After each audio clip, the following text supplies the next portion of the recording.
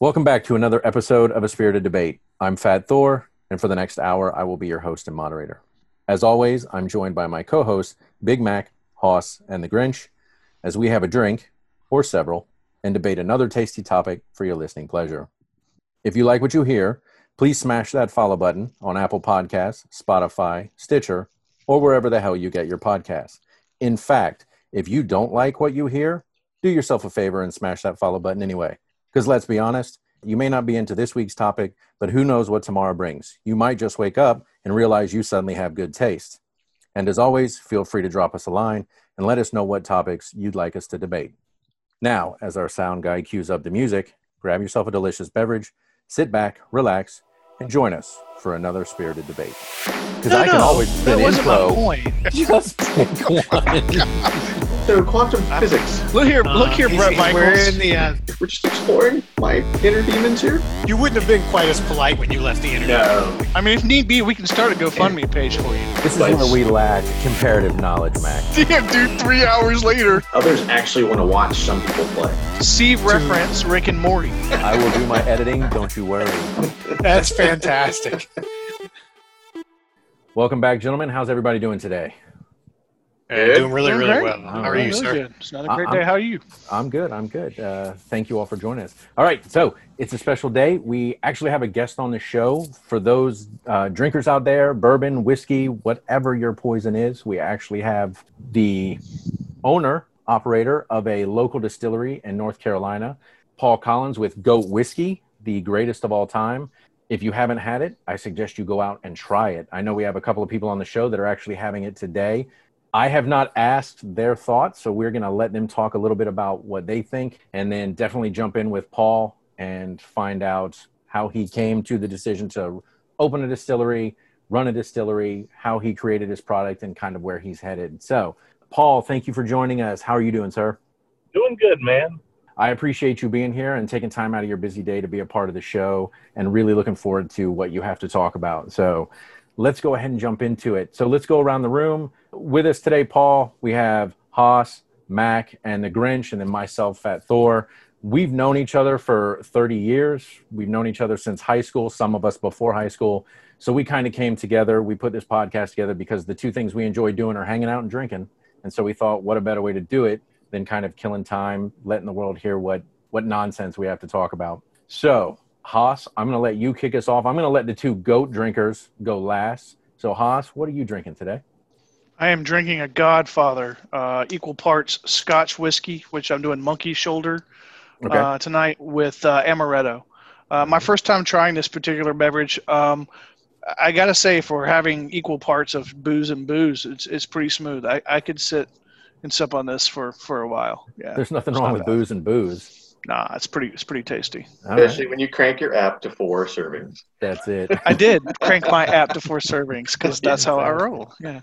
All right. So I will go next. I am drinking a highball, which is basically just 2 ingredients. It is rye whiskey. So I'm using the High West double rye that I got, since unfortunately I can't get access to G.O.A.T here in Florida. So I'm doing that, and it's just paired with ginger ale. So that's what I am drinking. And so very simple, 2 ingredients. Hoss, just like you, unfortunately mine's not alcohol and alcohol, but that's okay. Grinch, I know you have tried the G.O.A.T whiskey. What are you having, brother? I have. I think this is called a G.O.A.T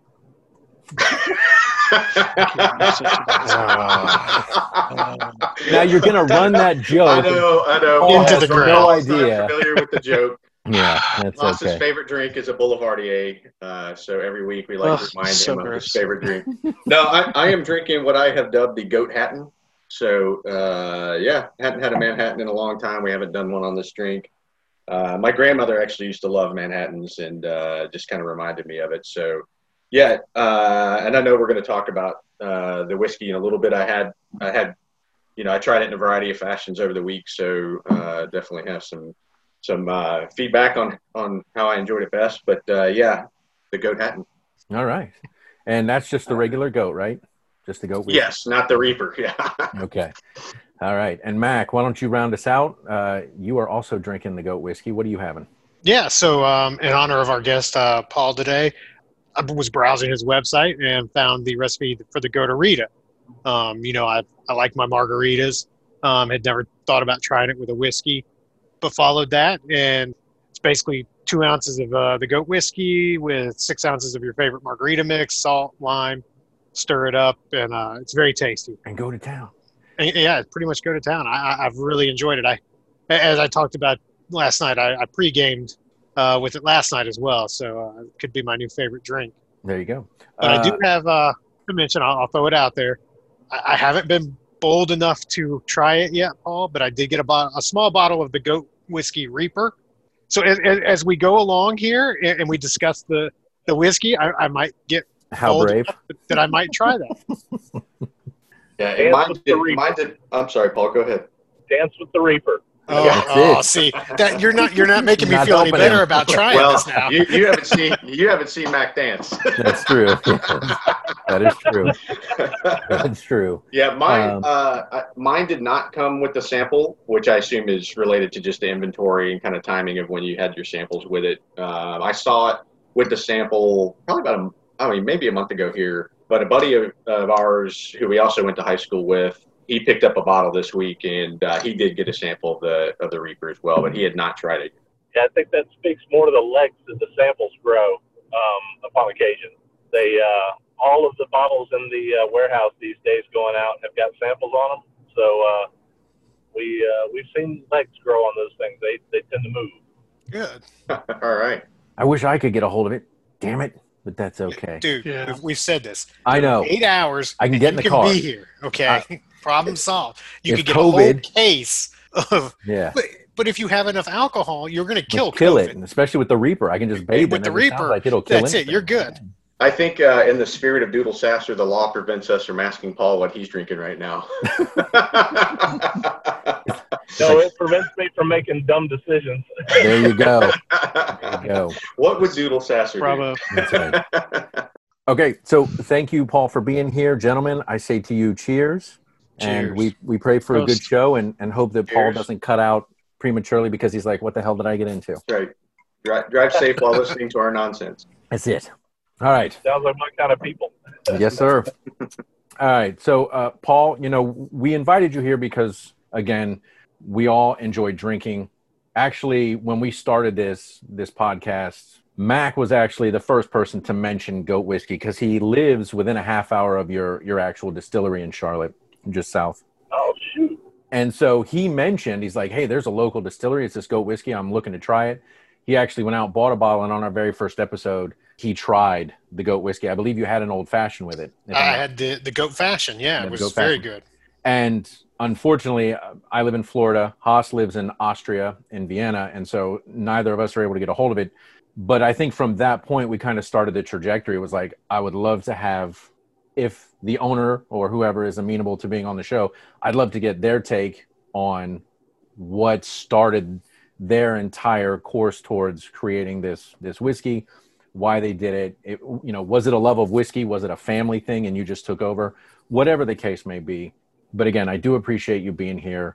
Want to kind of maximize your time and allow you to tell your story. So if you would, just for the listeners, who you are, what your background is, what the background, I mean, we're all kind of enthralled about who Doodle Sasser is because that's a fantastic name.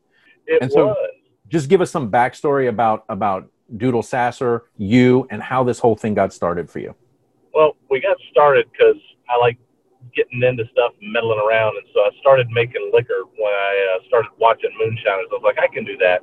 So I allegedly bought a 1 gallon still that goes on a stovetop, made some really nasty rot gut there, upgraded to a 5 gallon countertop still, allegedly, again, because distilling 1 ounce or 1 drop without a federal permit is against the law. It violates federal law.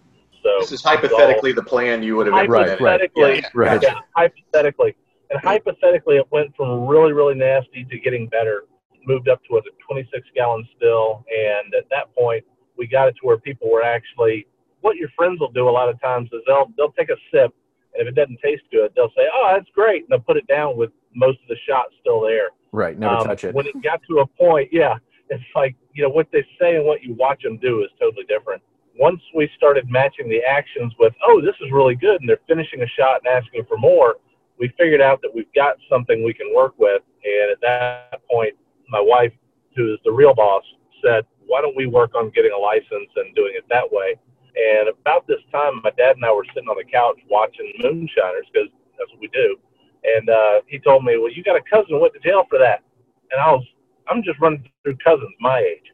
And I'm thinking, Chad, nope. Mandan, nope. Eli, nope. Just running through my list. And it's like, who are you talking about? I'm out of cousins. I don't know who you're talking about. He said, your cousin Doodle. And I thought he was just messing with me. I was like, what do you mean cousin Doodle? He said, your grandpa's cousin. I was like, well, why didn't you tell me that? And it's not my cousin. That's like a removed or whatever. He's like, no, it's your cousin. Yeah. All right, whatever. Yeah, it feels like there should be some other adjectives in front of cousin. Yeah, exactly. Your grandpa's cousin makes it a lot more. 3 times twice removed on the, yeah. Yeah. So it's like, all right. So we got to talking about it. And apparently when my granddad and his cousin got back from World War II, they both started out farming back in Southwest Georgia. And farming made about as much money then as it makes now. And Doodle, my granddad was born a teetotaler, essentially. You didn't play cards in his house. You didn't drink beer in his house. You didn't drink whiskey in his house, nothing. It was totally dry. And Doodle was the opposite. His dad was the chief of police in Cairo, Georgia. He had cover. He was making liquor. And when you sell corn by the gallon instead of by the bushel, you make a lot more money. And so it turned out pretty quick that his farm was more successful than my granddad's, which really made Granddad jealous. But you couldn't talk bad about the family. You sure couldn't say anything about your cousin making liquor illegally. Well, it went on for years. He had a new barn, new tractors, new equipment. Just farm was doing well. And one day he got busted, and Grandpa couldn't contain himself. Came home, and my dad was about 10 years old, and came in the house and was like, "Your cousin's going to jail," and got busted making liquor. He just couldn't contain himself. And so that stuck with my dad, because that's the only time Grandpa ever said anything bad about anybody in the family. And so fast forward about 60 years, my dad's sitting on the couch with me, you had a cousin who went to jail for that. And so me being the button pusher I am, when we decided we were going to actually get a license, I was like, well, we know what we have to name the distillery. It's got to be Doodle Sasser. That's where Doodle's name came from. For a while there, we weren't telling people what his actual name was, because we didn't have the paper trail to show, this is our cousin, this is what actually happened, and we're small. We don't have money to defend a lawsuit by people who are upset you're using their family member to promote a distillery they don't agree with. Well, then my real uncle that I know and my dad and everybody went through a lot of the genealogy and whatnot and found old pictures of Doodle, the article where he was published when he got busted, and the federal court case where he tried to get out. And that's what's up on the website now. Okay, I was about to say, I think you showcased that on the website. Yeah, okay. Yeah. Now you can trace it. So yeah, now we can trace it, so we can say, like, this is the guy. So is that a term of art, selling corn by the bushel versus the gallon? Yeah. I'm the artist on that one. Yeah. That's okay. I was like, wait, I'm putting 2 and 2 together on what that means. Okay, so, I'm the slow guy. I just got that. Sorry. Oh, okay. That's pretty good. That's all right. We've always known that about you, Mac. Don't say That's fair enough. Now, was this your recipe through trial and error during your recreational period, or did you at some point ever try to revert to what Doodle was doing, or were you just like, that's history, that's family history, nobody was keeping track of that type of stuff, so you kind of embarked on your own thing? Yeah, the original recipe went away when Doodle went away. Nobody naturally on my side of the family with Grandpa coming down was ever allowed to talk about the recipe, let alone actually keep it and pass it down. I know the other side of the family didn't keep it either. We assume it was pretty much just a straight corn mash, probably had a lot of sugar mixed into it, but that's about all we can get into. Okay. Now, one of the things we've done with ours is a 100% pure grain mash. We don't thin the wash, which does a couple of things, but the way the yeast works with table sugar is it leaves a lot more aftertaste and a lot more burn. And so that's where you get a lot of that hardcore burn and that really harsh taste with a lot of whiskeys and a lot of those sort of things, because they do mix in a lot of table sugar. And it's just a thing about the way the yeast works.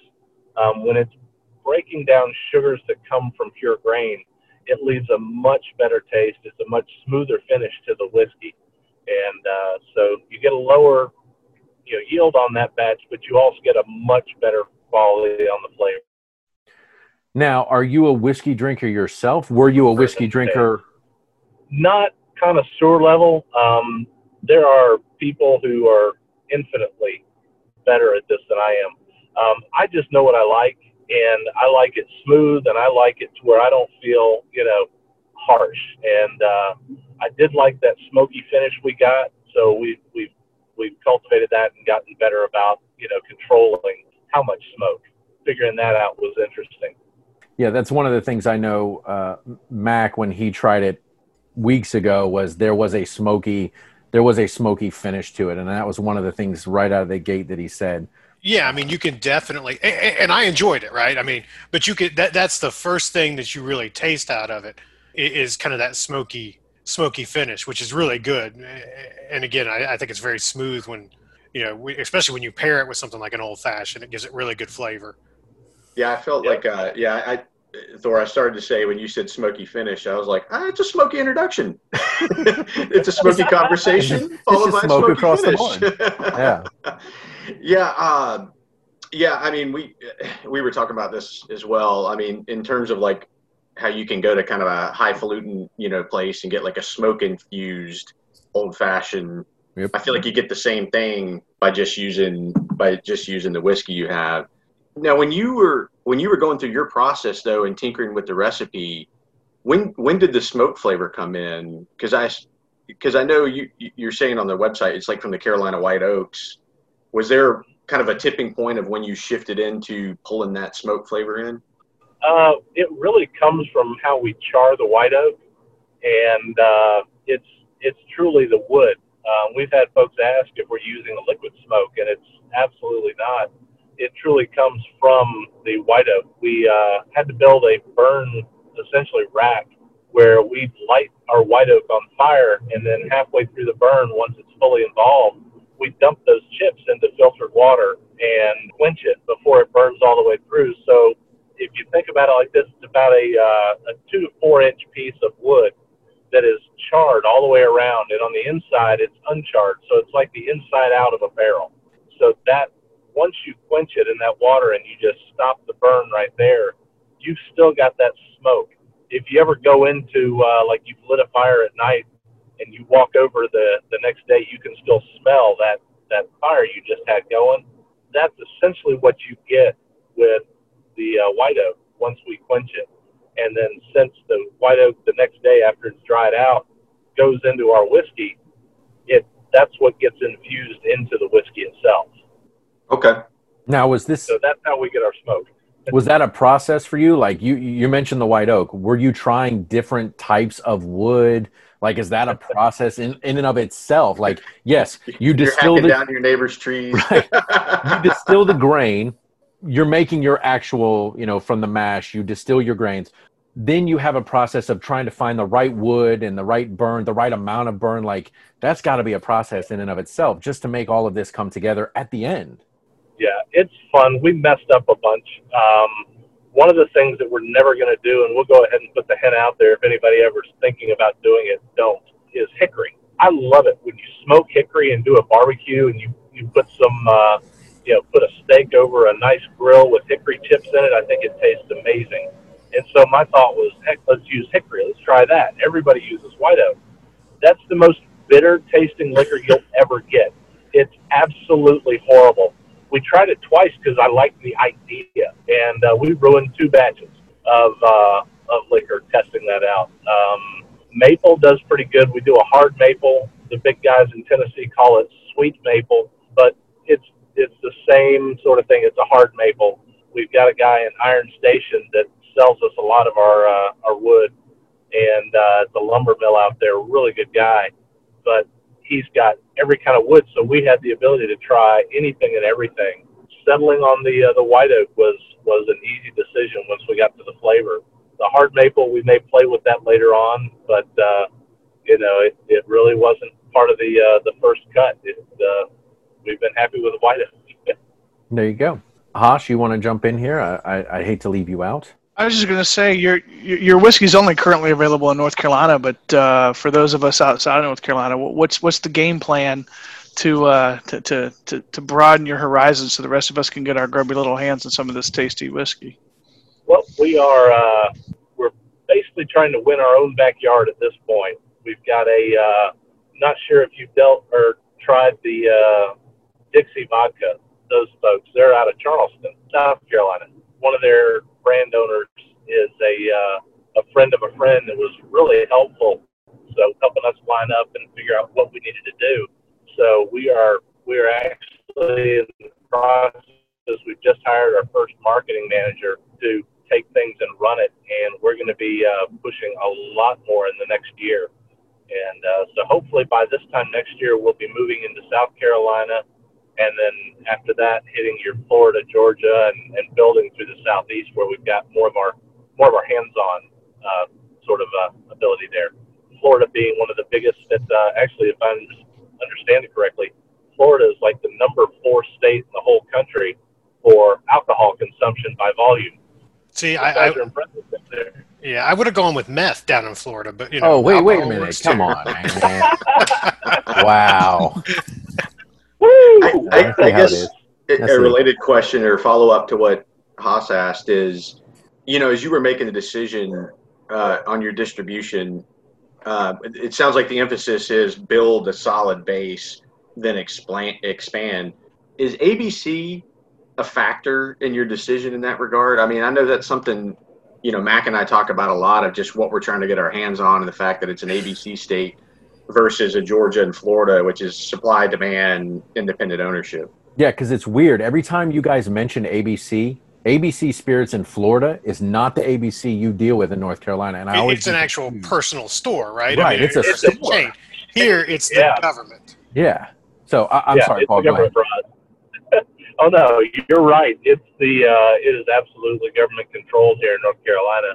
And the good thing is for us being small is it's even in North Carolina. Now, there's a lot of things that are not nice to say about the way it's taxed in North Carolina and the prices you ultimately end up paying in North Carolina. But what it does is the distribution costs exactly the same for me versus the big guys, your Jacks, Jims, Georges, those guys. We all pay the exact same amount for distribution, and I'm available in all 430 some odd stores throughout the state. That doesn't happen like in South Carolina, which is what they call a tiered state. And I'd have to get a distributor in South Carolina. And because we're so small, we're local and tiny, you end up paying a lot more, typically over 30% to a distributor in South Carolina, where your Jacks and Jims and those guys can get down to about 7 to 8% sometimes. And they cover the whole state. The guys who charge me 30 plus more, those guys are, they're running, upstate. They might get, down towards Myrtle Beach, or you may get one that covers a couple of areas. You may get all the way through Columbia, but typically it's difficult to find somebody who's truly covering the entire state with a small distributor like that. Florida is similar, but once we get to a point where we've grown and we're doing 4,000 to 5,000 cases a year in North Carolina, then getting picked up by some of the bigger distributors in South Carolina and Florida and Georgia, those kind of places will pick you up, and you won't be dealing with a lot of those distribution issues. Okay, so if you're selling in North Carolina, I'm assuming through ABC, are you also selling in North Carolina through restaurants? Can I walk into a restaurant and get goat whiskey? You can. The way it works in North Carolina, the restaurants have to buy from the ABC. Oh, they can't buy from you. Oh, yeah. Damn. It's like the mob, only it's they don't care where you buy it as long as it's from them. Right. And, so if you want to get it in a restaurant, the restaurant has to go and pay their mixed beverage tax. which is another tax on top of the price of the liquor. They've got to pay to get it, and then they charge tax on the drinks, as you know. So North Carolina's got it. Got a pretty good system for North Carolina. So based on because again we like to beat on bad processes. So I couldn't even come into your distillery and purchase a bottle. So you can do that, okay? You can. And actually, North Carolina they got a lot better in the last year. The last legislative session, they got rid of the limit. So it used to be you were only allowed to buy one bottle per person per year from the distillery. Then they changed it to 5 bottles per person per year, and that was just great. Now what they've done is they've said no limit. You can come in and buy 2 cases if you like from us directly. And the way they got to where that didn't bother them was they've got an excise tax for us that basically gives all the money they would get if you bought it from the liquor store from us.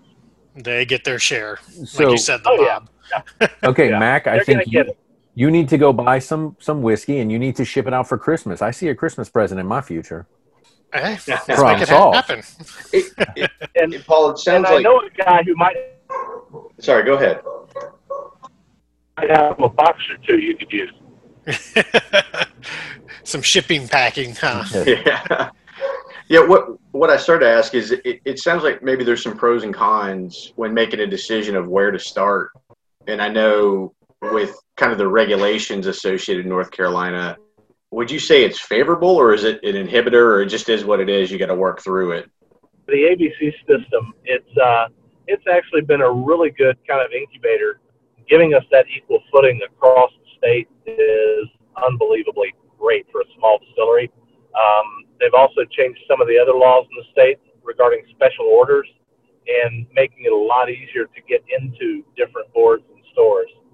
So it's been overall it's been a good experience. There's plenty of stuff that, if I had my brothers, I could say, okay, let's change that or that or that.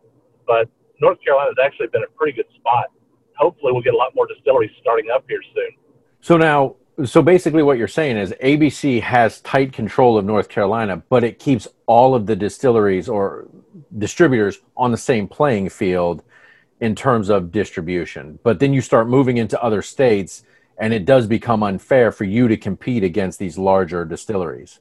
It gets a lot more difficult. Fair is where you go to get cotton candy. Yeah.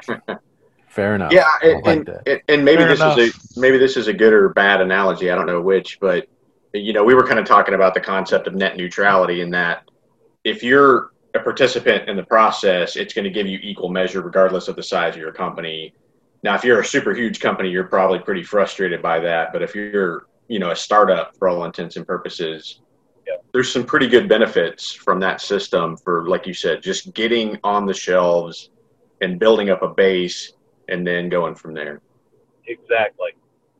And I know, like Grinch, you and I talked previously this week, and you mentioned, Paul, you doing this recreationally out of your house. I brew beer out of my home recreationally. And I know, Grinch, you talked about where you live in North Carolina, a number of craft beer distilleries starting up. Some focus on distribution, some focus on kind of being rooted in the community and focusing just on the community. And what those two kind of diametrically opposed situations created for those breweries. Paul, for your distillery, it sounds like you're trying to focus just on your locale, North Carolina, and once that is kind of in place, you intend to move out from there. Is that correct? Absolutely. Really, the key is trying to figure out how to compete marketing-wise. You're trying to get those same in whiskey versus everyone. That can be kind of a trick for it now. We're about to kick it into overdrive, and we'll see how that goes.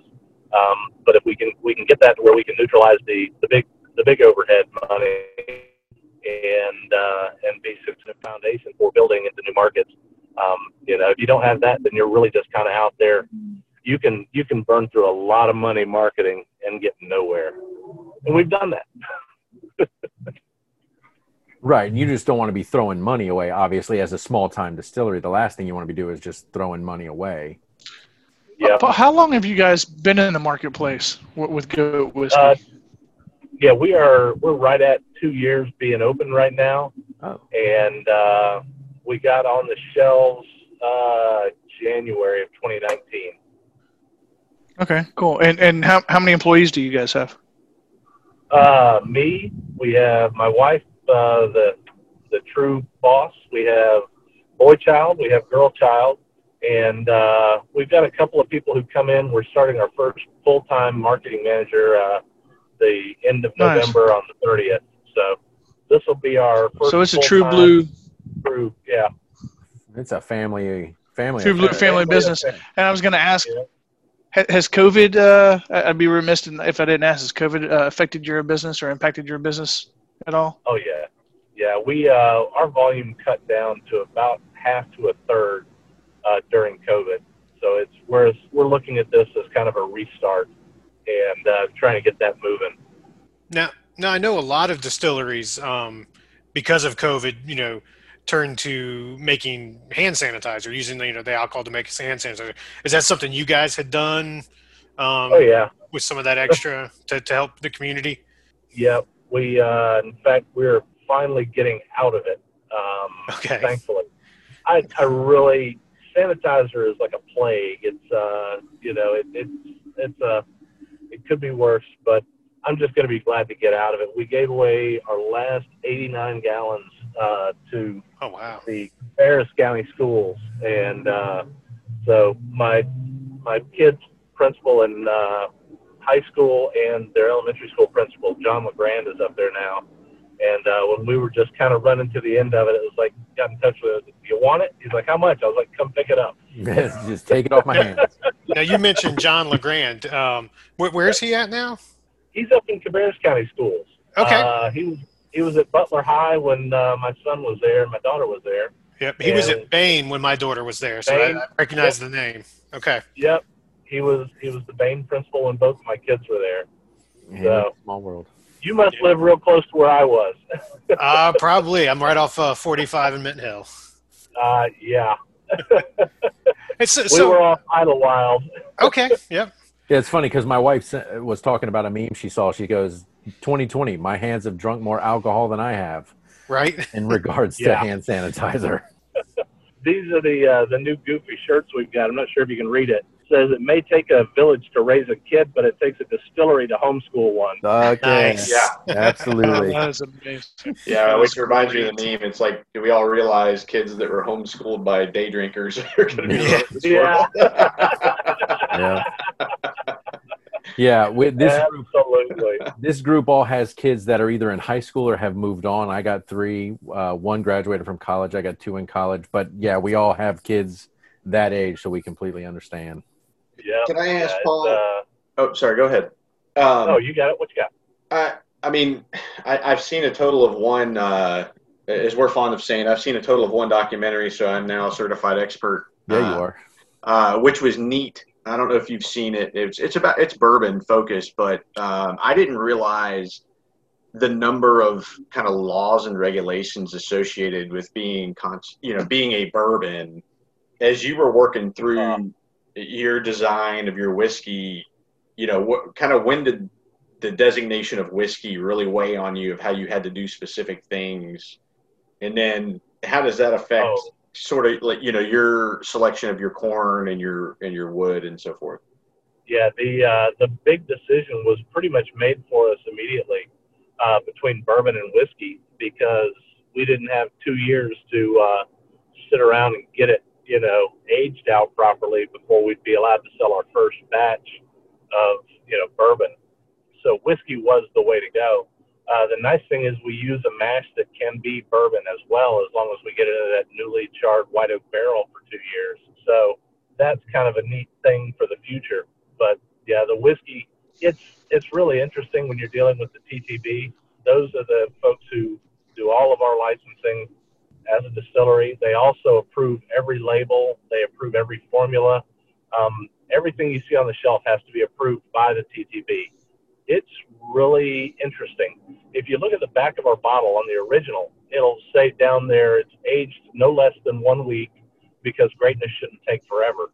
And the way that came about is there's really not another way to say it. I was feeling like a smart ass on a Friday afternoon. They had come back with another revision we had to make. They kept telling us, you got to change this and change this and change this. And they said, you have to have an aging statement. And it just made no sense because we're not claiming that we're aging it at all. And so I was like, all right, fine. So I threw that in there. And then it came back that next week and it was, all right, it's approved. But, well, it's on the label now. And the book hadn't changed by the time we put our Reaper in for approval of the label. We're using the same exact base whiskey. We're just adding that finish with the Carolina Reaper pepper. And when we put it through, people in a different cubicle were reading that label and said, you can't have an aging statement on this. Literally the same rule book, same two different That definitely cubicles. sounds like government at work. Yeah. I mean, and it's like, what are you going to do? Argue with them? It's like, all right, fine, delete, just move it on. And, but that's the way it works. I mean, we literally had to bring up the cinnamon whiskey, the big one everybody knows about, as an example to say, you can't deny us calling it, whiskey. You've literally already approved this. We're flavoring it with a different spice is all. Ours is just a more manly spice, and they're putting something that should be on toast in a bottle. So yeah, and so you mentioned the Reaper whiskey, and you may have just answered that question right there. What was kind of the driving thought behind creating the Reaper whiskey? Put hair on your fucking chest. Was it a bet? Was it man up and drink something real? It was me being a smart ass again. This is a common theme. We understand that theme, Paul. We had several people asking, can you make a cinnamon whiskey? You make a spiced whiskey? Can you make it spiced? And they were asking us to do another one of those. And it's, not that I wouldn't do it if it would sell, but you've got one big one that did it right the first time, and they've made multi-millions. And then you've got hundreds of also-rans. And I'm just not ready to go be an also-ran. It's like, come on, all right, well, let's do it. What's a real spice? I'll give you a spiced whiskey. And then we're like, well, it's Carolina Reaper. This is perfect. So we put it in there, Paul, and yep. How much of the Reaper whiskey have you had? I've had more than I ever thought I would. The first time we did a tasting to see if we were actually going to go through the process of getting it approved, and that was the first real shot of it I had. And we had these three guys come in. One guy, he's bigger than I am. His brother and a skinny guy came in, and so they helped me filter it out and bottle it up for this first, just dry run tasting. And I knew it was going to happen. I wanted to take a shot privately to kind of see how I was going to react. And so this big guy, Alex is like, okay, man, let's do a shot. All right, let's do it. I'm just like, whatever, let's go. And so I take a shot, and sure enough, I just start pouring sweat. I'm dying and trying to hold it in and look cool because, I'm the guy who made it. I gotta hold up. That's right. And so he starts rubbing himself like, oh, and his brother can't take it, and the other guy just starts hiccuping. And it's like, well, we got something. And so that was the first time I ever took a shot, and I'm pouring down. I got to change my hat because I've now soaked it, and I'm not good with spicy. I've gotten better, but it still warms me up. Okay, a lot Mac. of folks, they can hang. We all know what time it is, That's Mac. right. It's that All time. right. He mentioned it. You need to open And we the knew bottle. that's where we were going. Now it's time. Yeah, come on, Mac, let's do it. Excited I got. Come on, Mac, go. let's try it. Here we go. He's going to do it live on the podcast. Here we go. Mac's trying Drinking the whole thing. Goat whiskey. Oh, you just did. Yeah, he's got a 50 ml. He should be good. Oh, he just did the whole thing. Oh my god! No, he's got Dude, I thought you were just gonna take a. left. I thought you were gonna take like a sip of it, man. I didn't think you were gonna down the whole bottle. Holy shit! That's smooth.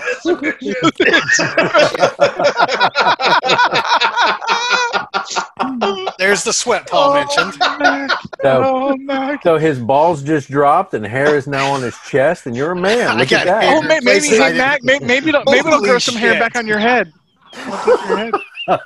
No, it doesn't work. I can guarantee it. Oh, sorry, Mac. Mom says it didn't work. My bad. Maybe if you rub it on. Coming off. Mac's gonna be sitting there butt naked. But I can't talk. It's too hot. Oh. That's good, though. It really actually is very good. It is. That was totally worth it. Okay, hold on. It'll warm you right up. It's for those North Carolina winters. Look at him. Water. Thank you, Mac. You're a better man than I am. That's amazing. Wow. That totally won't show up as being in a car right there with the navigation. That's perfect. Paul, that's pretty great that you came up with having a Carolina Reaper whiskey just by being a smart ass. I love it. Absolutely. That is great stuff. Go for it. Yeah, go fill up.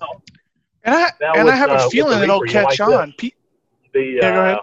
The Reaper, we use the equivalent of about the capsaicin from one Reaper pepper for 60 full bottles. Holy shit. That's insane. Hold on, Mac. I actually know quite a bit about capsaicin because my wife's allergic to it. So, Mac, I gotta ask. That stuff's pretty potent and strong.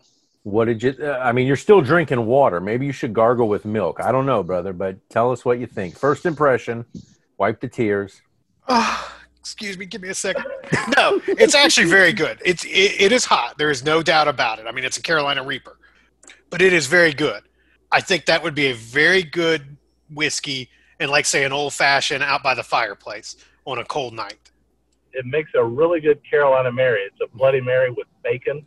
Carolina Mary. Okay, I haven't tried that yet. Really good. You don't even need Tabasco sauce. That sounds amazing. You just use the Reaper. Yeah, you wouldn't even need to add the Tabasco. Right. Just use that. Yeah. Paul, I'm getting all sorts of great stuff. I got Dixie vodka, Carolina Mary. I got to say thank you, Paul. There's nothing better than watching one of us get punished live on this show. It's totally always worth punishment, though. It was good, but it is warm. It looked like you were getting punished, even if you liked it. It was totally worth it for me. After 31 years, it was totally worth it. I don't want to get too far off track. So we kind of understand where you came from, the Doodle Sasser story. Recreationally, you did this in your kitchen.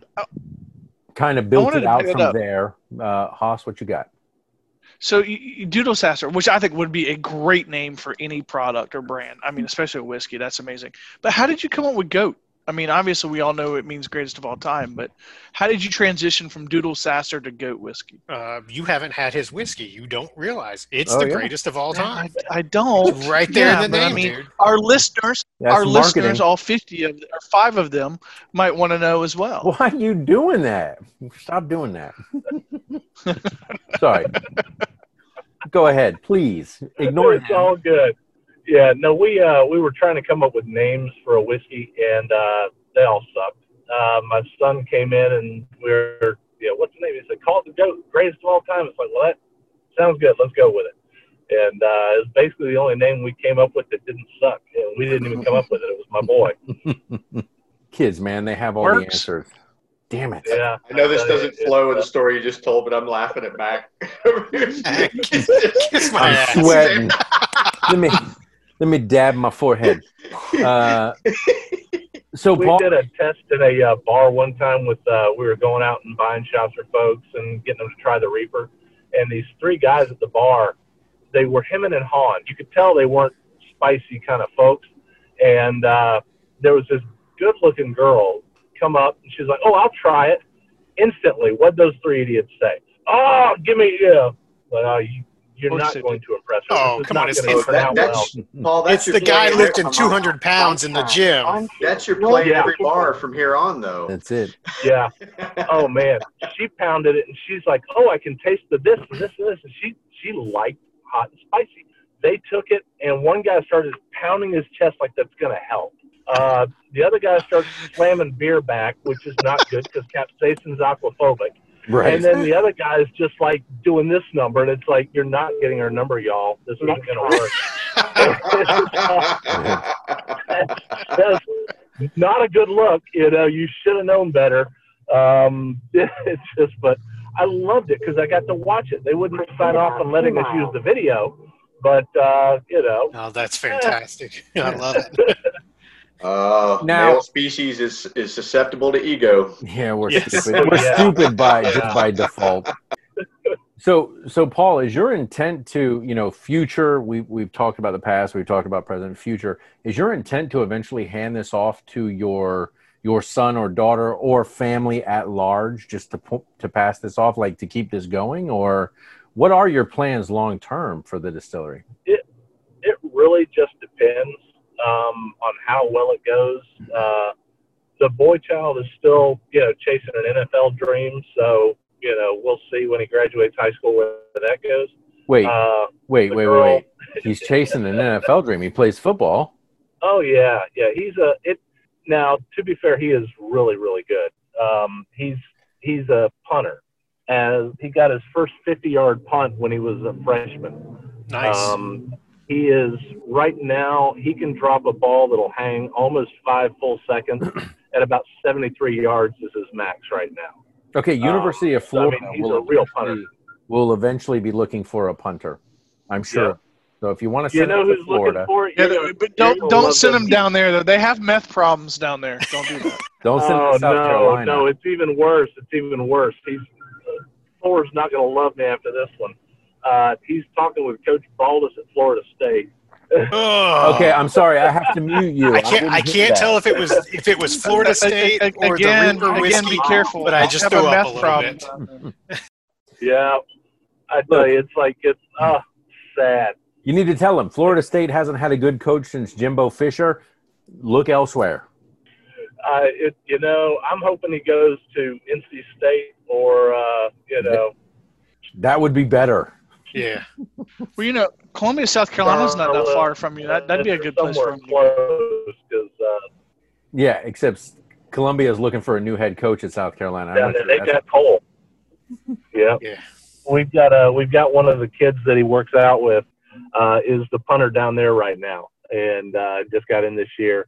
The coach he works with is he's a coach out here in Charlotte, and 14 of the current NFL punters and kickers are his kids. Nice. I mean, this guy is the real deal. Wow, yeah. So that's why he's got an NFL dream, because he's met these players. It's like, right. When he shows up to a session, there's Joey Sly or there's Cameron Yasnalek or he works out with some pretty heavy hitting guys. Yeah. And let's be honest. I mean, if you're going to chase an NFL dream, punter or kicker is the way to do it, because long-term dream. You can play for a long time. That's right. We've got we've also got friends that it's like, Matt, I've seen this guy kick a 90-yard field goal without any sort of effort. All right, he didn't get picked up. That's how special that NFL dream is. Even when you are at that level, it's still a shot. And you just don't get a better guy or a better group of people. But I tell you, man, you got to be right place, right time, with the right talent and the right work ethic. I mean, it's beyond a miracle dream, to get that one of 32 jobs in the whole world. Well, I mean, I'll be honest with this group of people. Like, if he doesn't make an NFL dream, when people go, "Hey, what do you do?" He go, "I own a distillery." That's not a bad. Yeah. That's not bad either to fall back on. It's like, I own a distillery. He's already used that with the girlfriend's parents. Yeah. Smart. What are your parents Nice. Right. Paul, if I Kid can, you got there.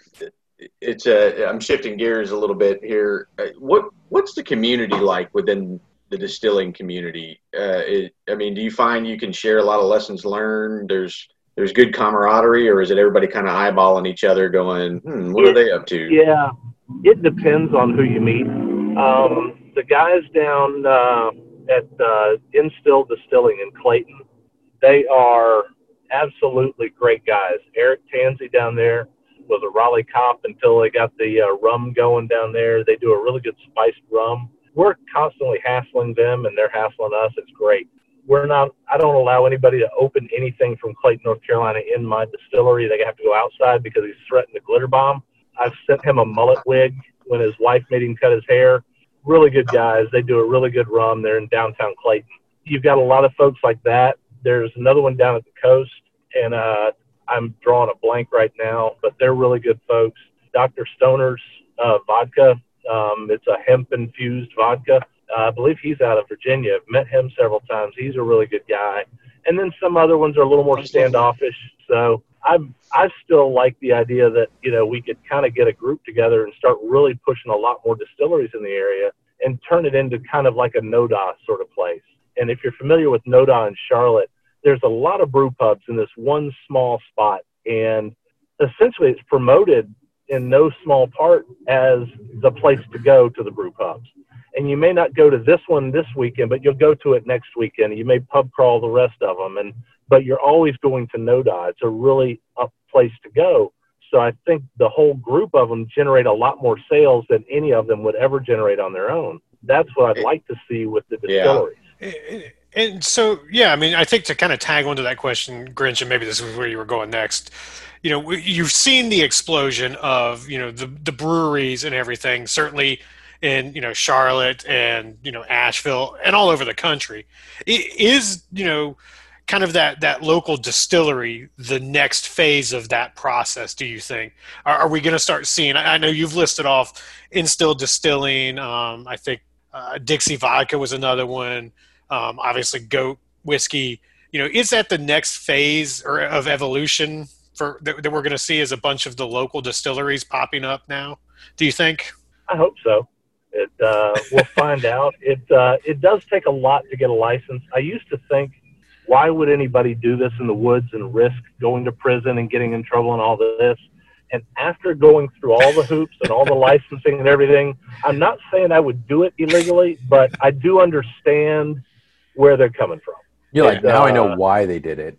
Yeah, now I get it. It's not that I'd make that decision, but I get it. It's a lot of interesting stuff.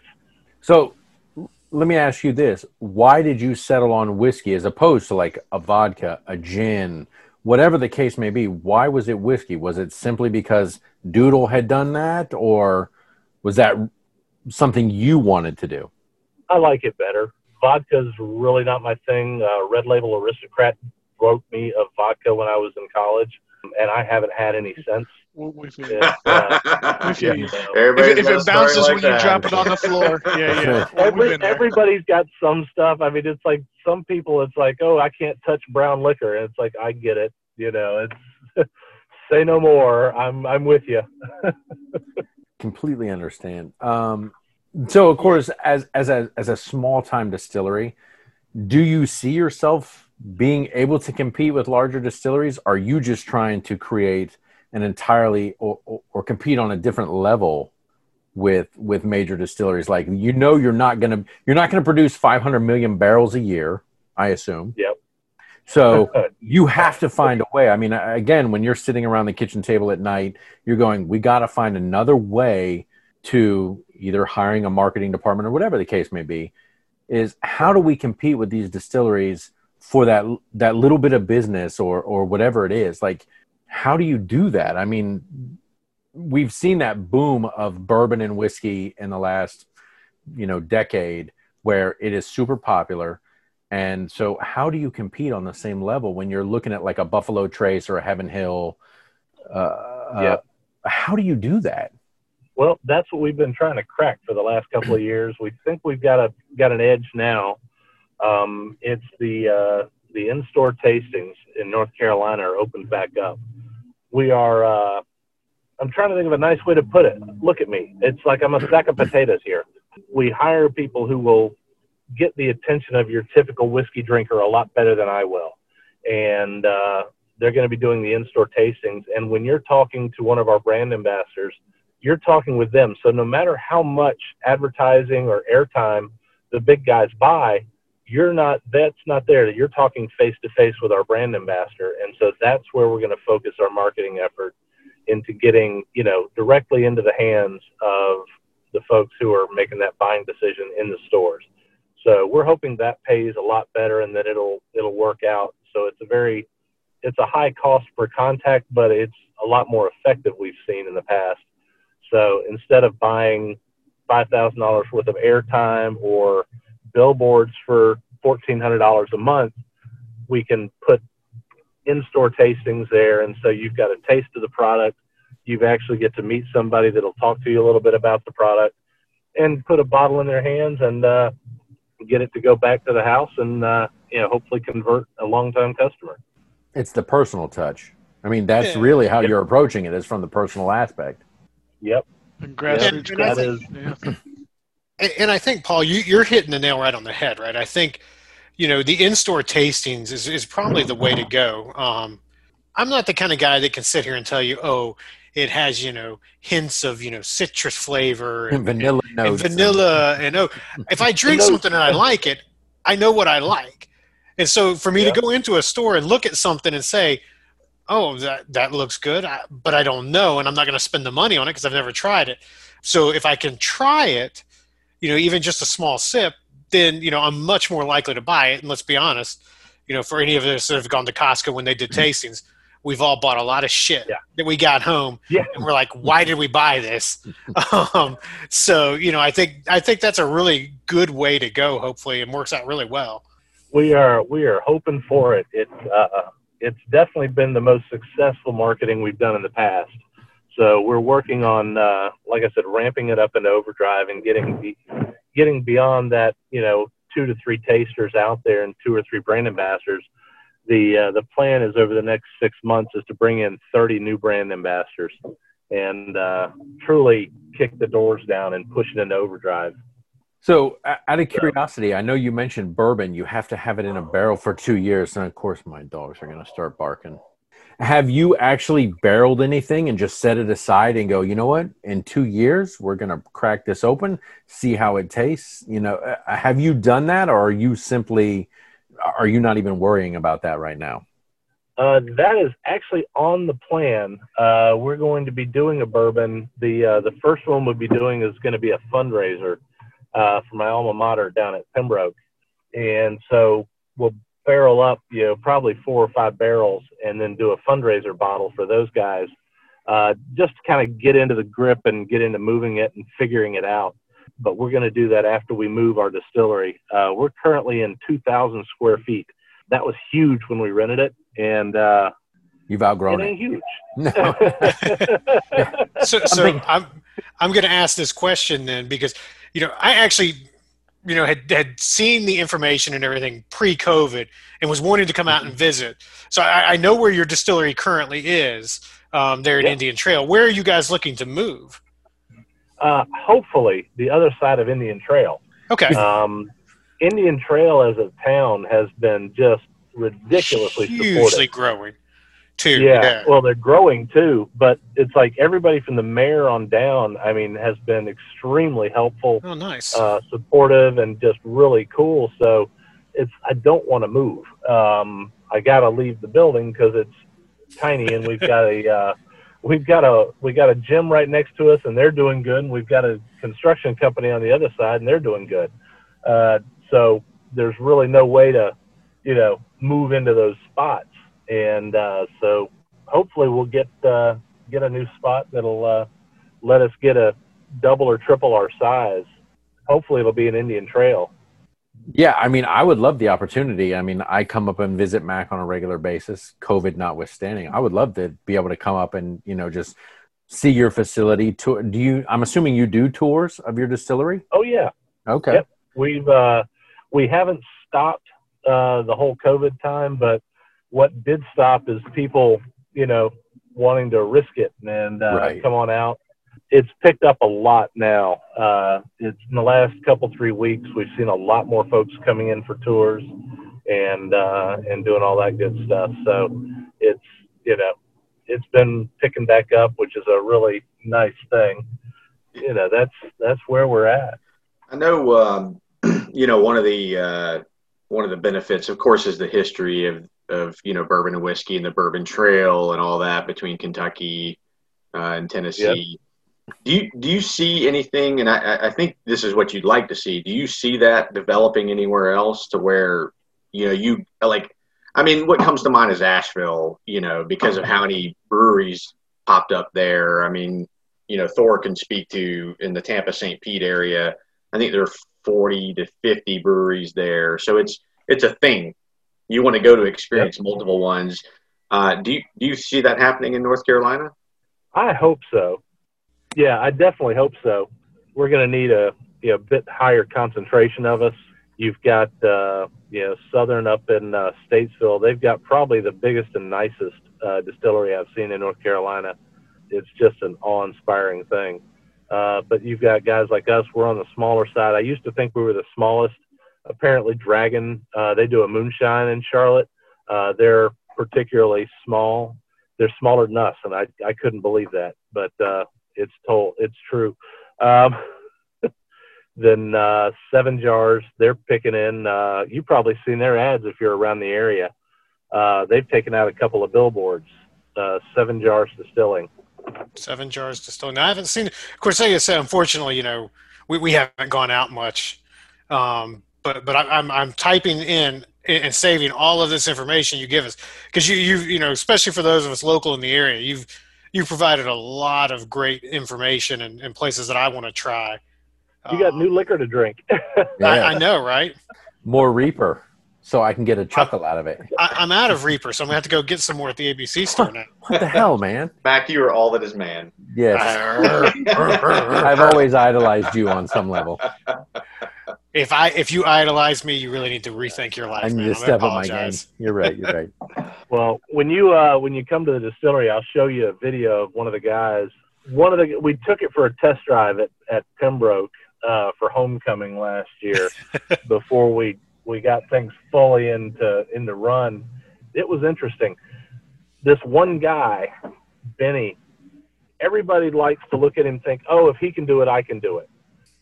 Benny is First mistake. Superhuman when it comes to drinking Reaper. Right. And Benny put the bottle up and chugged it. And so everybody else is like, oh, I can do that too. And it's like, I don't think you guys understand what this is.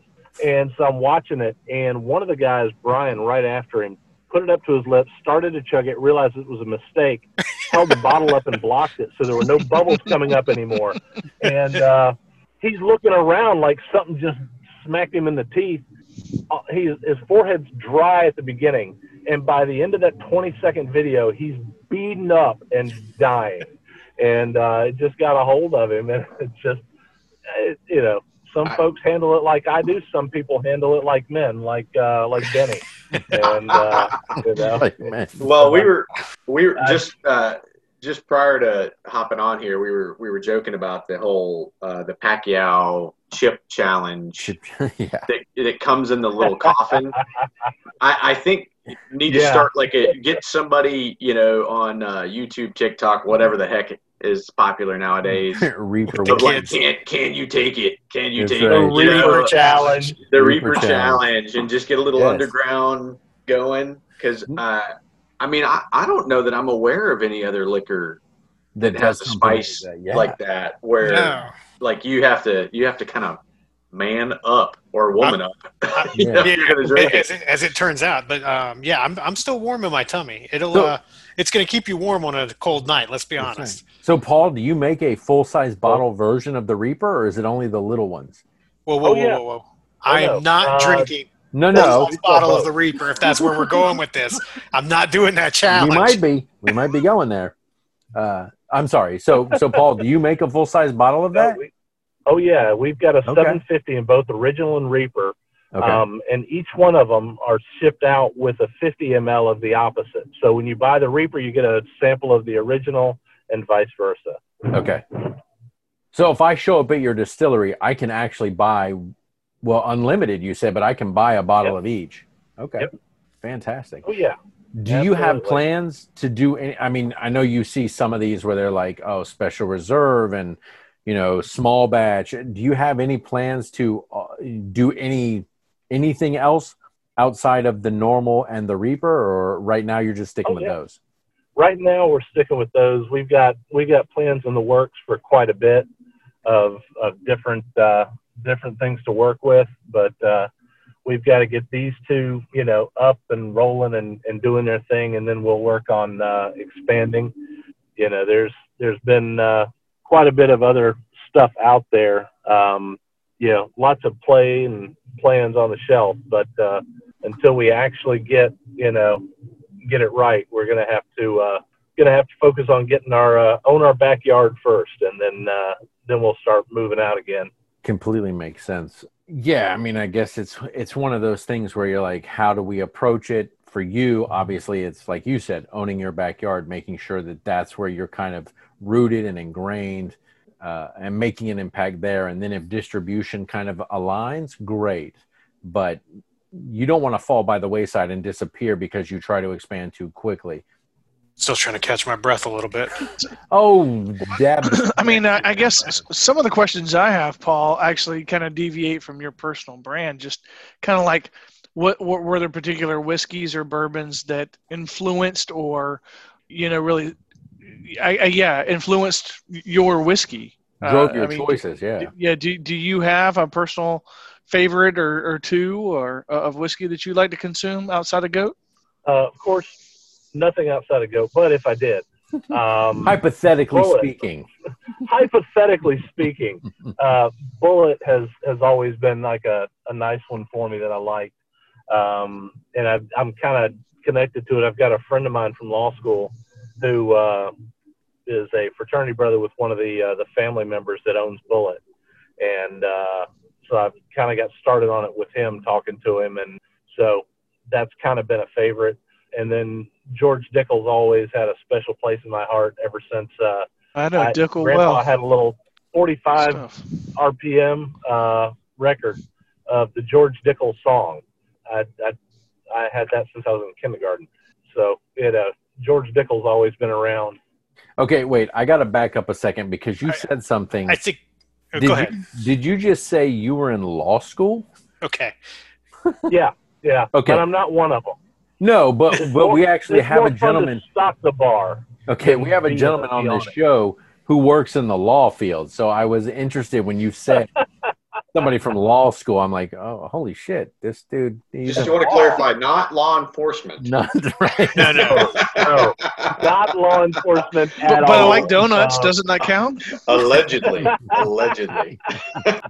No, I just think that, and Thor, I think where I was going to go with that, I just think that's kind of an interesting to go from, law school to running your own distillery. Seems like almost a complete, probably even more than a 180. Yeah. That's like a 270. Yeah. Was it just your love of whiskey and wanting to try something different that made you change paths, or? Nah, I went to the highly prestigious School of Law, the Charlotte School of Law and Tire Care. Is that a thing? Anybody in the legal field will know exactly how wonderful and easy it is to get a solid position as a lawyer with that on your resume. Makes it an easy choice to stay in the real estate field and continue doing appraisal to pay for the day job. And I enjoyed law school. I had some really good professors. Actually, when I took the bar, it was interesting. I quit studying for the last month and change leading up to it because I just totally wigged out trying to go through the Barbary process where they map out every minute of your life studying, and couldn't get my heart to stop when the doctor said, okay, you haven't had a heart attack, but you need to stop whatever is stressing you. Oh, my God. I just said, F it. And I quit. I was like, I'm done. And then when I went to take the bar, it was easy because I'd already truly accepted the fact that I had failed, but I had to pay the bastards the $1,000 to apply to take the bar, and they weren't going to give it back to me. So I'm like, I don't care. If I just have to sit here and type, you will, Mary had a little lamb, you're going to grade this damn exam. That's what I'm going to type, and they're going to read. But I was able to recall everything because I wasn't stressed at all. Honestly, I think the whole point of that environment around that test is stress. And it's like, I don't want to be a lawyer. This is not my thing. Did you pass the bar? I got to ask. Oh, yeah. First time. Wow. That's amazing. It was easy. I left it thinking, wow, that was an easy test. Yes. I thought it was an easy test, but I was like, well, maybe it's like a really sharp blade. I'm bleeding out and cut so deep I don't even know it yet. Now that you're running this, now you're running a distillery, you're like, fuck, I should have gone into law. No. Oh my God, I've got lawyers to do the paperwork for us. I'm telling you, it's. I understand as a guy who's been through law school and done that. It's like no. I don't want to be anywhere on that side of the paperwork. I'm going to make my whiskey and be happy. That's it. Yeah. There's a, it's you want to have quality of life, and being a lawyer ain't going to give it. Oh, I completely understand that. I mean, I worked in the law field for a little while, and I saw lawyers coming in at 6 a.m. and staying till 11 o'clock at night, and it's like, that's no life. No, thank you. No. So No, it's billable hours. Yeah, it's true. I can tell you that. It's just billable hours. Yeah, that's it. Yeah, give me 15 minutes at a time. I was working with a lawyer doing kind of an internship when I was still in school, and it was family law. And I'm telling you, I ran into the lady, and these people are doing mediation, so they're paying us $3.50 an hour, paying the other guy $3.50 an hour, paying the mediator another $100 an hour, and they spent an hour and a half arguing over this blue lamp from Walmart. And it's like, just give me $50. I'll go to your house, I'll break the lamp, and we'll move on. That's It was like, you've got to be kidding me. But it's, oh man, I'm telling you, family law is the best people on their worst behavior, and criminal law is the worst people on their best behavior. And a friend of mine is a prosecutor in Cumberland County down in Fayetteville, and he put it to me this way. He said, you know what? I will deal with criminals every day. Give me a crack dealer or a heroin dealer, much better to deal with than anybody in family law. Well, you know what? At the end of the day, Paul, I think you chose the right profession, and I super appreciate you being willing to be on the show. It has been a joy to talk to you, to learn about the history, the present situation, and the future of G.O.A.T whiskey. And even though I cannot currently get the whiskey, I absolutely will make a trip up to North Carolina. I would love to come. I'm stoked. Yes. I'm stoked to find my way to a bottle of it, Paul. I thank you for joining us. It's amazing what you're doing, your journey, Yes. and we're excited to promote your brand and to try it. Yeah, absolutely. I appreciate it, man. I really appreciate you guys having me on. And you know what? At the end of the day, I would love to have you on again if you're kind of amenable to that option down the road, and just see where you guys are at. And I will absolutely make a trip to Charlotte, come by your distillery. I'd love to meet you and just see what you're doing, and buy a few cases of the Reaper, and so I can come home and sweat. Play goat checkers. I'll have a set waiting for you. Oh, yes, I have seen that on Instagram. That seems like a phenomenal game with the shot glasses and the checkerboard. Absolutely. Oh, yeah. We'll play around. You jump a shot, you take the shot. Yes. That's like better than what's beer pong. That's beer like pong. A step up from beer pong. Oh, yeah. Just set me up with the Reaper, and the other guy doesn't know. That's it. Yeah. Beer pong is for silly college kids. Go checkers is for men. Yeah, if I know it's got the Reaper in it, I'm avoiding checkers. Can I go backwards? We recommend playing with a team. That's it. Well, Paul, thank you for your time. Super appreciate you being here. And I will reach out to you after this and just, make sure that, I would love to have you back on down the road just to see where things are going for you guys. I hope everything works out and that you are eventually, I would love to have access to you here in Florida if you can make that happen. We are definitely going to be giving it everything we can. That Florida's on the list. Fantastic. All right, sir. Well, you go enjoy your day, and I appreciate your time. Yeah. Have a safe trip, Paul. Sure will. All right. Thanks a lot, man. Look forward to seeing you. Have a good one. Right. Thank you. Bye. All right, bye. As we wrap things up here, we invite all of our listeners to join in the debate by hitting up our website at aspiriteddebate.com for all the latest news, drink recipes, and more. Feel free to follow us on Instagram, social media, at A Spirited Debate, or on Twitter at Spirited Debates. As always, please feel free to drop us a line at spiriteddebates@gmail.com. You can send in topics you'd like us to debate, drink recipes you'd like us to try, or just give us some general feedback to help us make the show better. And please do not forget to smash that follow button. Download our new debates each and every week. Until next time, from all of us here at A Spirited Debate, we'd like to say, Prost. Empire. Salute Hawaii. Cheers, gentlemen.